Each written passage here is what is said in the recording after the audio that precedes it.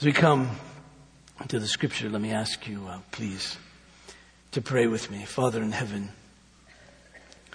there is that which has been before us always. But you've given it to us and you will never take it away. And that is this word that we have. The word of God, the scripture before us, and we're grateful. And we pray that we would never be surprised to see it and to have it opened before us. Particularly, of course, on this and all the Lord's days that we come together, but even in our homes and all the places we go, that this word would be with us. To give us grace, to give us your wisdom and power to live. Particularly, of course, to know you. So help us now as we come to know you better. In Jesus' name, amen. Open, please, to Luke and chapter 19. Luke chapter 19. I want to read from verse 28 to verse just 46. Luke chapter 19, please. It's a traditional text, of course, for Palm Sunday. We've taken up this and the others on various years. So, Luke chapter 19, please. Of course, this is the Word of God. Verse 28. And when he there is Jesus, when he had said these things, he went on ahead going up to Jerusalem. When he drew near to Bethphage and Bethany, the mount that is called Olivet, he sent two of his disciples saying, go into the village in front of you, where on entering you'll find a colt tied on which no one has ever yet sat. Untie it and bring it here. If anyone asks you why you're untying it, you shall say this, the Lord has need of it. So those who were sent away and found it, just as he had told them. And as they were untying the colt, its owner said to them, why are you untying the colt? And they said, the Lord has need of it. And they brought it to Jesus, and throwing their cloaks on the colt, they set Jesus on it. And as he rode along, they spread their cloaks on the road. And as he was drawing near, already on the way down the Mount of Olives, the whole multitude of his disciples began to rejoice and praise God with a loud voice for all the mighty works that they had seen, saying, blessed is the King who comes in the name of the Lord, peace in heaven and glory in the highest. And some of the Pharisees in the crowd said to him, teacher, rebuke your disciples. And he answered, I tell you, if these were silent, the very stones would cry out. And when he drew near and saw the city, he wept over it, saying, would that you, even you, had known on this day the things that make for peace. But now they're hidden from your eyes. For the days will come upon you when your enemies will set up a barricade around you and surround you and hem you in on every side and tear you down to the ground, you and your children within you. And they will not leave one stone upon another in you, because you did not know the time of your visitation. And he entered the temple and began to drive out those who sold, saying to them, it's written, my house shall be a house of prayer, but you have made it a den of robbers. And together we say, the grass withers and the flower falls, but the word of the Lord remains forever. Now, God will help me. I want to take up these three scenes. You may think that's a lot of verses for Bill on a Sunday, and it is. It's a bit ambitious. I'm not going to be exhaustive in any one of these scenes, but there's some questions that come from them. The first question is this basic one, but one I think helpful to ask: who's Jesus? What do these particular scenes tell us about Jesus? And then derived from that, of course, we'd be remiss to not ask the other question, was what does this tell us about God? Because Jesus came to reveal God to us. We read that in that John 1 passage, from verse 18 of John 1. No one has ever seen God, the only God who is at the Father's side. He has made him known. And thus the incarnation. Jesus comes to make the Father known to us. In fact, Jesus would say, you remember, to his disciples, if you've seen me, you've seen the Father. So when we see Jesus, when we come to know who he is, we come to know who God is by seeing God with us, Jesus. And so those questions. But then it's fascinating that Luke bundles these three scenes together. Somewhat fascinating in that this scene where Jesus cleanses or clears out the temple is most likely to have happened, at least according to Mark, on the next day, on Monday. But Luke kind of bundles them all together. He doesn't really give us any sort of movement from this until verse 47 that I didn't read, but he says, and he was teaching daily in the temple. That is to say, well, after all these things happened, then you get this sort of summary statement or general statement. He was teaching daily in the temple. So after these things happened, he began to teach. And then chapter 20, verse 1, it says, one day as Jesus was teaching, but you get, for some reason, Luke, it seems, wants us to see these three scenes together.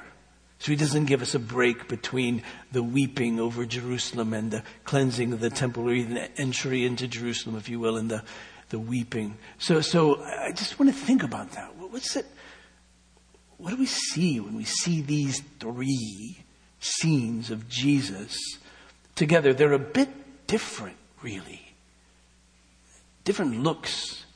Now, of course, when we take up these passages, we realize we're not even going to be exhaustive about Jesus or about God. I mean, not any one passage can tell us everything about Jesus. Not any one passage tells us everything about God. That's why you have the whole Bible. That's why we don't just study one passage or one theme or one thing. We try to look at the whole of it over the course of our times together. But I want just to ask the question, what does this tell us about Jesus, about God, and why is it, do we learn anything at all about Luke bundling these all together? So let's take this first one, Jesus entering, at least approaching in Luke's way of looking at it, Jerusalem. It begins in verse 28 and takes us to verse 40. Luke's prepared us for this. We haven't had time, of course. We haven't been reading through the gospel according to Luke from beginning till we get to this point. But if you know this particular account, you know that Luke, back in chapter 9, sets the stage for Jesus going to Jerusalem in a rather dramatic way. It might feel subtle as you're reading, but if you are reading through, when you get to Luke 9, verse 51, Luke puts it like this. He says, when the days drew near for him, for Jesus, to be taken up, we know what that means, he set his face to go to Jerusalem. And well, as a figure of speech, it tells us something about the resolve of Jesus. There seems to be a break now as Luke's writing through this account. And he's saying, what I want you to know right now is that Jesus has been doing things and teaching things and all of that. But now it seems to be a change in his countenance, a change. And he's now resolute. He said, well, okay, this has been all good. I needed to do all this, but now I've got to go to Jerusalem. I've got to get there because that's where it's all going to happen.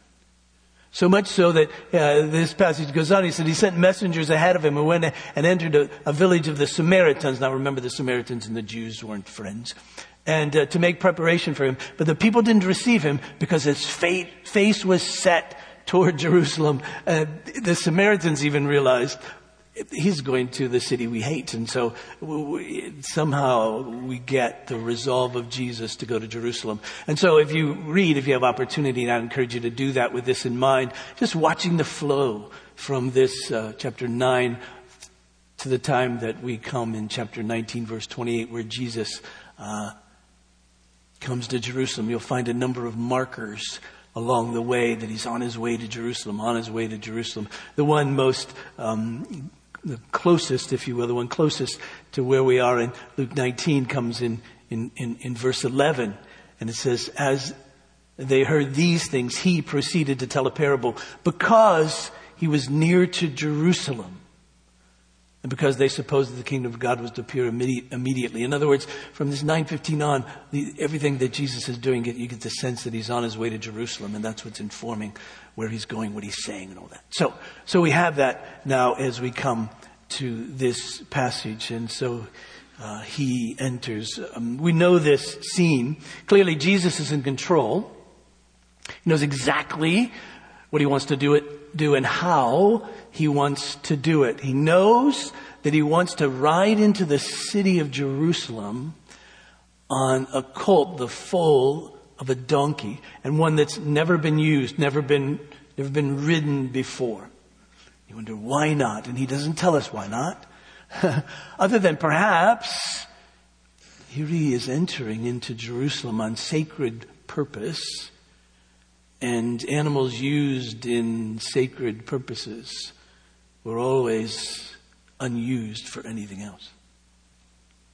And so now he's entering into Jerusalem, as we know, to give himself. And the people there respond in a particular way. You wonder, why are they responding this way to Jesus? Everything's been a bit hush until now. But Jesus is pleased with them shouting, Hosanna, blessed is the King. We have it here. Blessed is the King who comes in the name of the Lord. They're seeing this one who's coming, this Jesus, as King. And interestingly, they probably unwittingly connect Jesus coming to the announcement of the angels about him.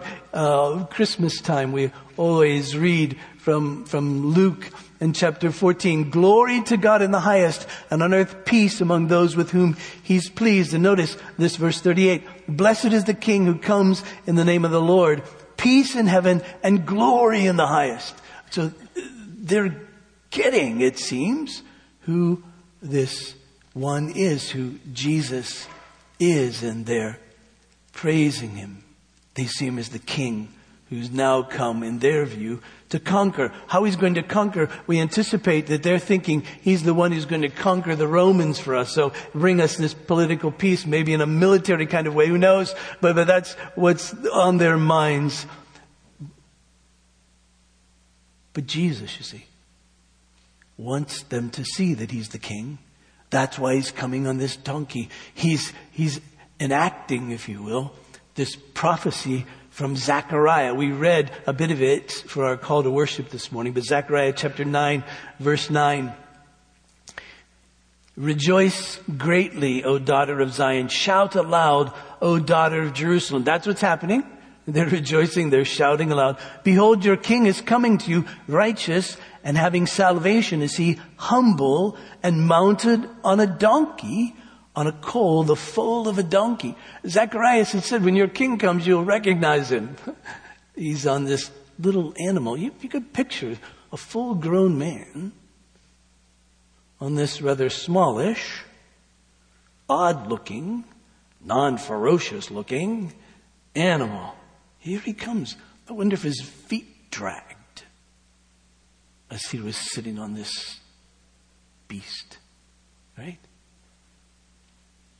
Because you see, when kings would come into a city and they were going to make war, they would come on a horse, a great and mighty horse. Notice how this goes on. I will cut off the chariot from Ephraim and the war horse from Jerusalem. And the battle bow shall be cut off, and he shall speak peace to the nations. His rule shall be from sea to sea and from the river to the ends of the earth. You see, so they're whether they know it or not, they're getting it. They're seeing what Jesus wants them to see. That he's this King who's now coming into Jerusalem, not to bring war, although there'll be a battle, but to bring peace. And you see, the peace that he's going to bring is different than they might be anticipating. They think perhaps the enemy is Rome, but that's not the real enemy. The real enemy is sin and death. The real enemy that Jesus comes after isn't something physical per se, at least in the beginning. It's a spiritual thing. It's to bring peace with God, human beings, and God. And he's going to bring it in a way that's different, because here he is. He's coming gently. He's coming humbly, if you will. Banishing no weapons. He's just on this donkey. What kind of damage can that do? Because he's come in humility to give himself. Remember what he said. I've not come to be served, but to serve and to give my life as a ransom for many. Who was thinking cross? Jesus was thinking cross. And in fact, you remember that on the night that Jesus was betrayed, he gathered together his disciples. And this is one of the Maundy Thursday themes that we often take up. And you know it, you can picture it, I trust, in your mind if you've been around the Bible, around the church at all in the course of your life, that there was a time when Jesus was with his disciples. They were gathering for a Passover meal, and no one had served the other by washing feet. And so Jesus humbles himself in a scene that nobody was expecting. Nobody would have thought this was going to take place. But Jesus strips himself of his outward glory, the clothes that he had on essentially, and wraps a towel around his waist. And if you saw a scene and saw the picture of it, and someone asked you, who's the Lord here? Who's the Master? You wouldn't have picked Jesus. Because there he was, gentleness and humility, giving himself, washing their feet. Paul would pick this up in Philippians in chapter 2, a passage again that's familiar to us. Verse 5. Have this mind among yourselves, which is yours in Christ Jesus, who, though he was in the form of God, didn't count equality with God a thing to be grasped, but emptying himself by taking the form of a servant, being born in the likeness of men, being found in human form, he humbled himself by becoming obedient to the point of death, even death on a cross. Therefore God has highly exalted him and bestowed on him the name that's above every name, that the name of Jesus, every knee should bow in heaven and on earth and under the earth, and every tongue confess that Jesus Christ is Lord. You see, they were right about Jesus King, but they were probably not getting how he was going to be victorious by giving himself. You see, in order for him to really deliver and be Savior, he had to be a king. A king is the one who saves. A non-king can't really save. You remember when God delivered the Israelites out of Egypt, he was able to do that. Why? Because he was more powerful than Pharaoh.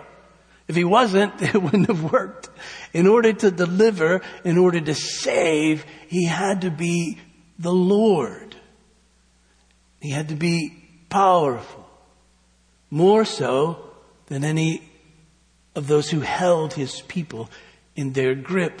And so Jesus, you see, in order to save us, must be the Lord. He must be the King. If he isn't, then he can't save us, you see.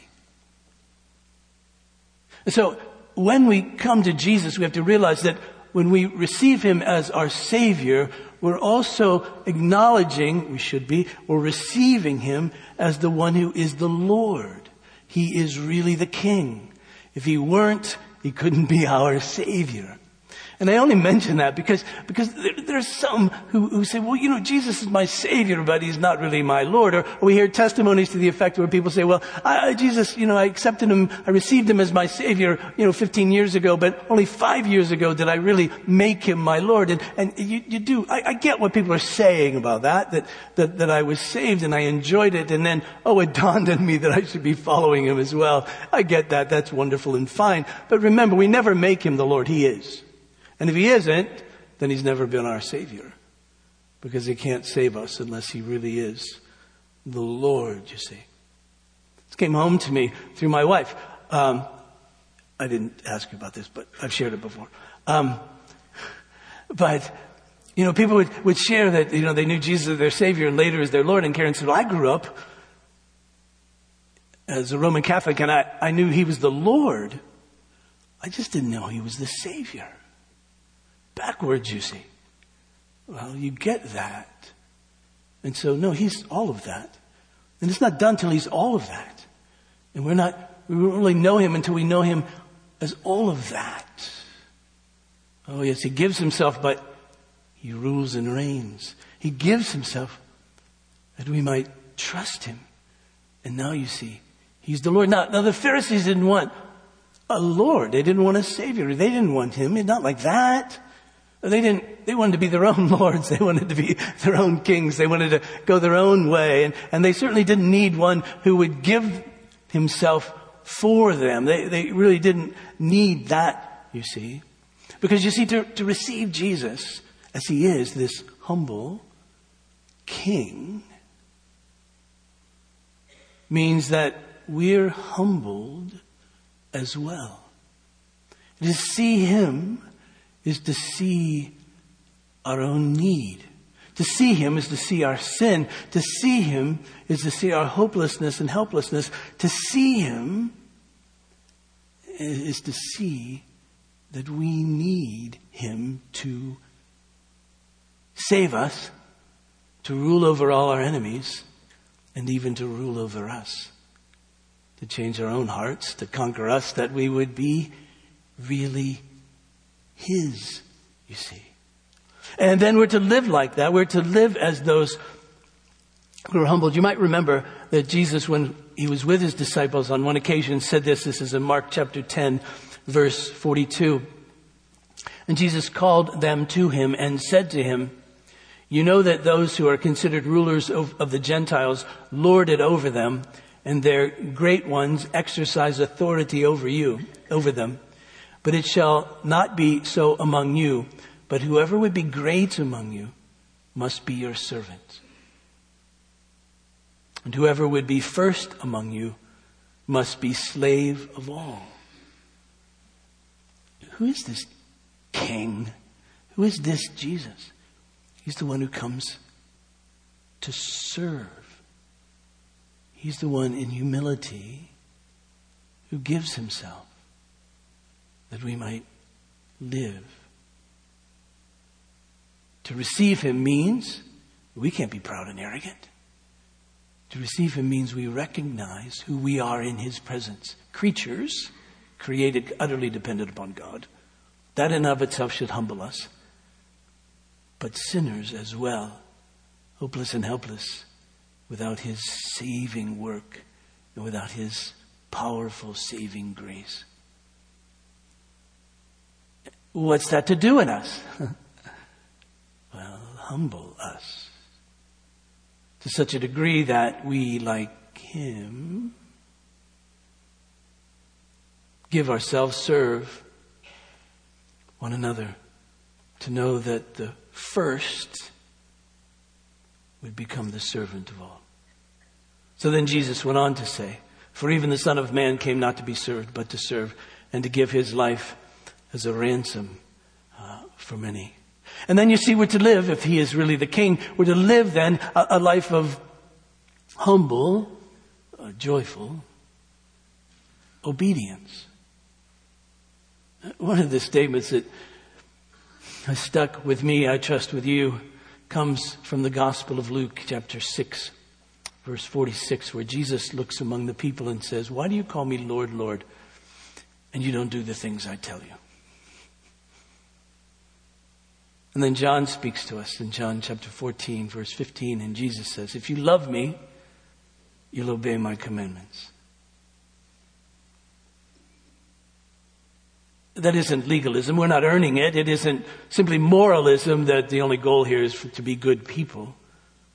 It isn't legalism because we're not earning our salvation. We're receiving it by faith and then living the implications of it in the context of our lives.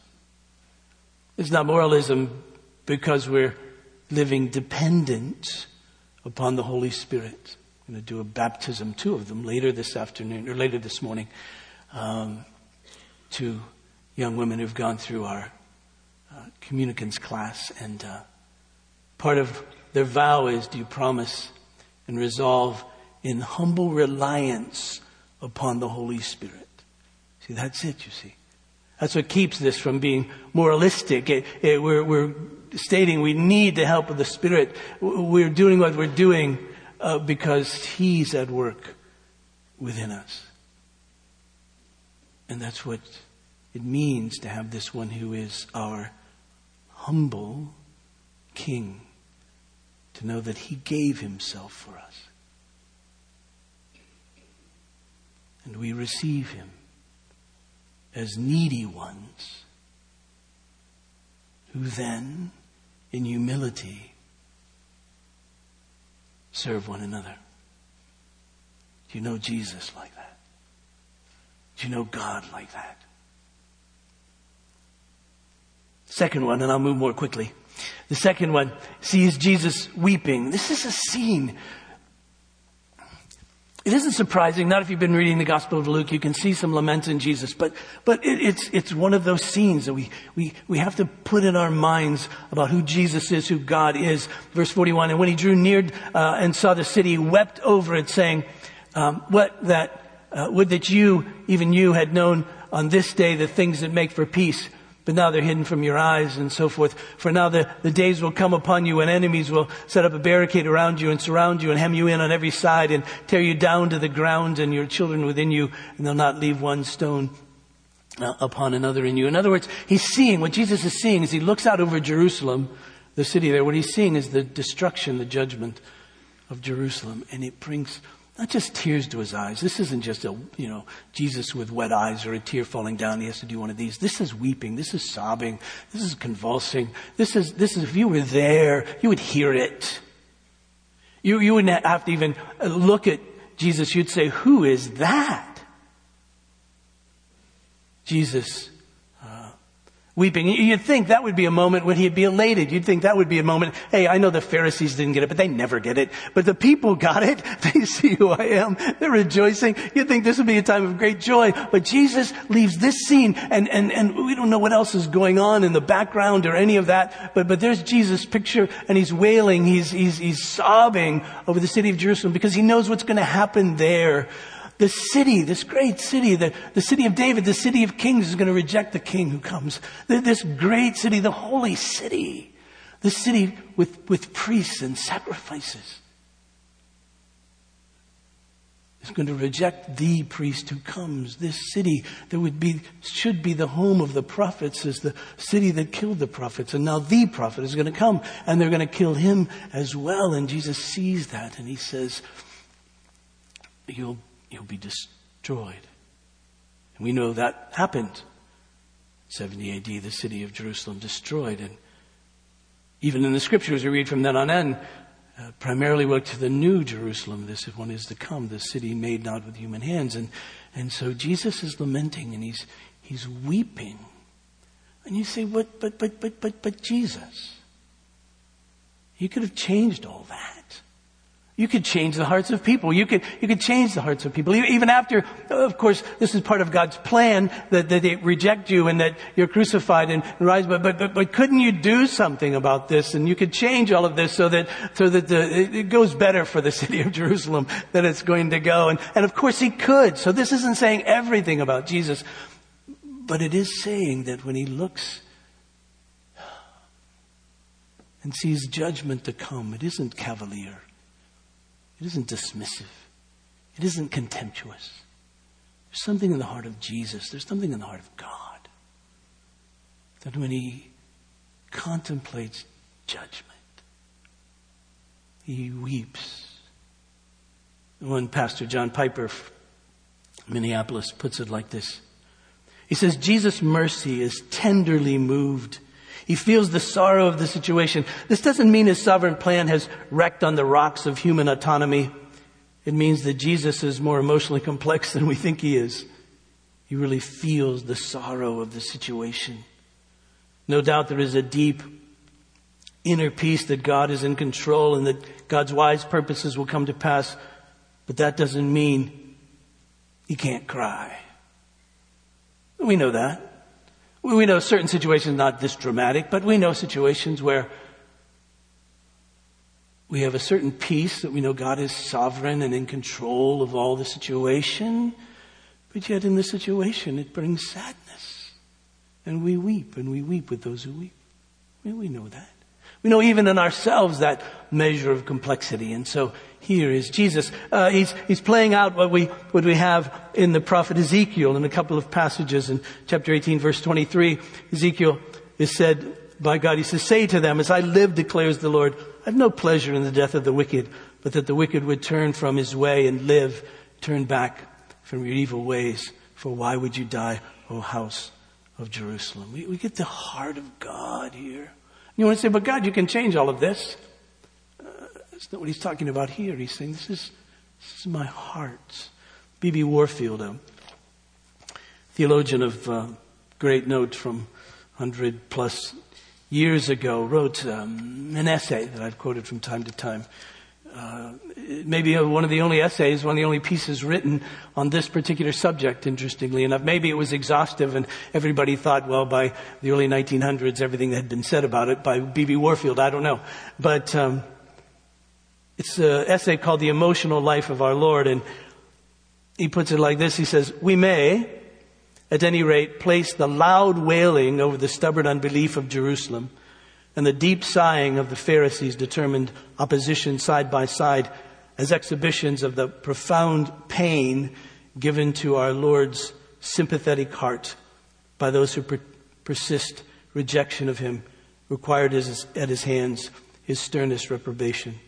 He sighed from the bottom of his heart when he declared, 'There shall no sign be given to this generation.' He wailed aloud when he answered, 'The day shall come upon thee when thine enemies shall dash thee to the ground.'" Here's the sentence I want you to remember. It hurt Jesus to hand over even hardened sinners to their doom.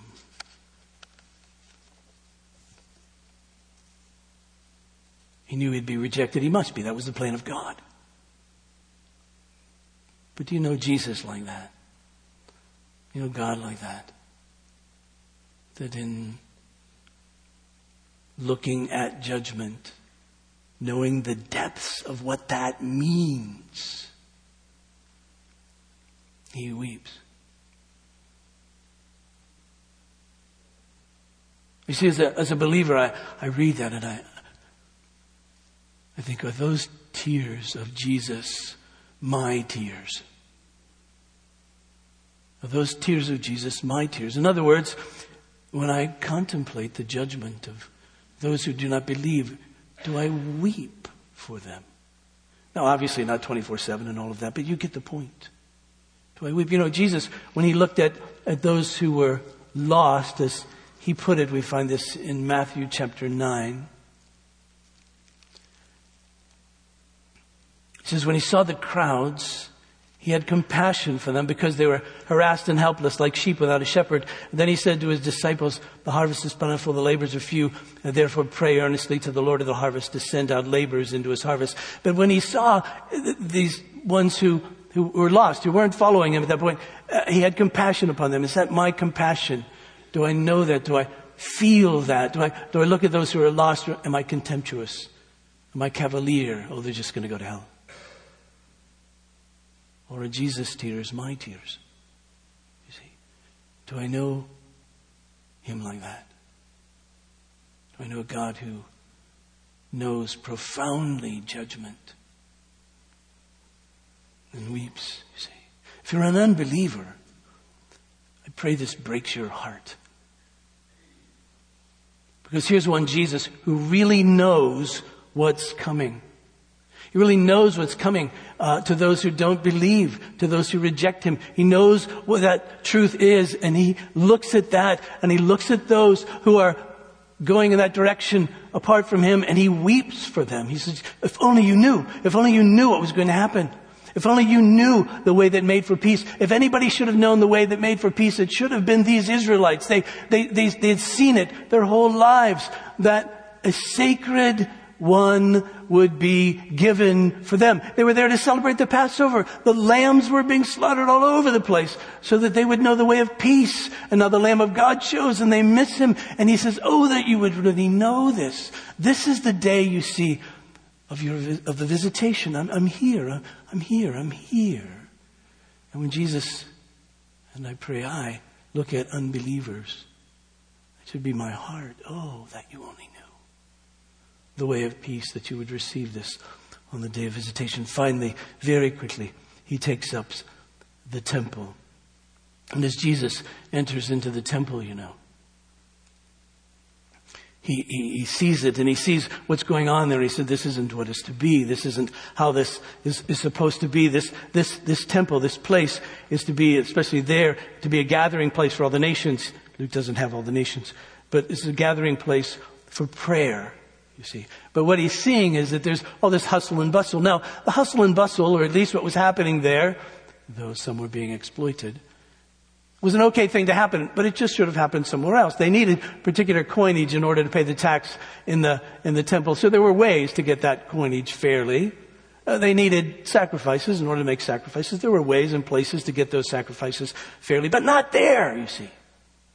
Because the temple had a particular need. So Jesus comes and he clears it out and he cleanses it.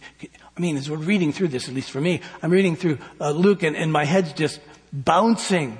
I see this gentle Jesus who's come to give himself for us. I see this Jesus who's weeping over those who are facing judgment. And now I see a violent, it appears, Jesus who's coming in and cleansing and clearing. And so we need to know that as we bundle these together, as we see these together, the question, do you know the gentle Jesus, the humble Jesus who's given himself for you, that you might have life? Do you know the Jesus who weeps over judgment and calls you to himself? But do you know the one who's come to cleanse or cast out? Oh, that is this very one. Oh, that you know the Jesus who has given himself. Oh, that you'd know the one who weeps over judgment. This, if you're an unbeliever, that would break your heart. If you're a believer, that you would be filled with gratefulness. And you know the one who cleanses but casts out.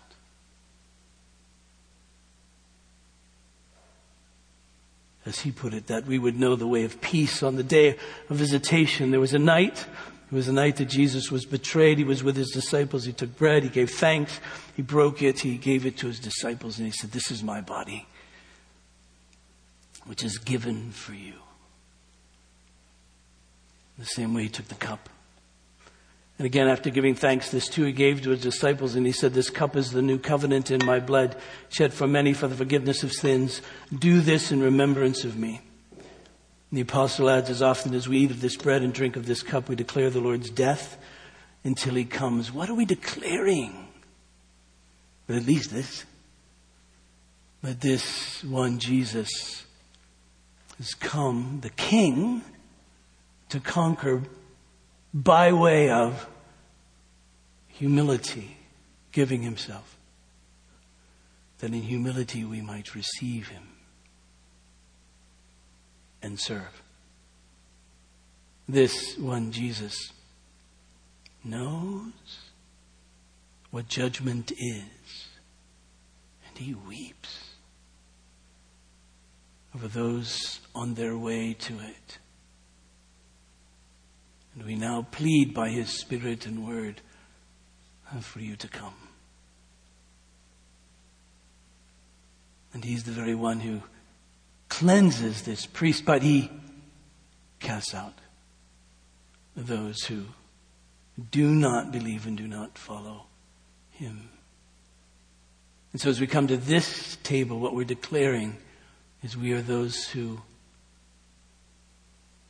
know his sacrifice and humble ourselves as needy ones to come and receive from him.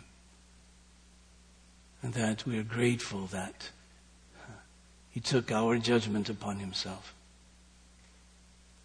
and cleansed us. Let's pray. Father, I pray for us that you would grant grace for us to know Jesus. and thus through him, God to know you, Father, Son, and Holy Spirit. And I pray now that you'll take this bread and this juice and you'll set it apart for this purpose, that we might declare your death until you return. And in your death you gave yourself in humility and as King, conquering all of your and our enemies for us, sin and death. And the judgment about which your tears have warned has now been taken in Jesus. And that by your Spirit you have worked in us in such a way as to cleanse us, that you might live within us. So, Father, please bring all that to bear in our minds and our hearts. And as we come to this, what we call Holy Week, that is always, but particularly now, that we would be amazed, filled with awe and wonder at this one Jesus. And this we pray in Jesus' name.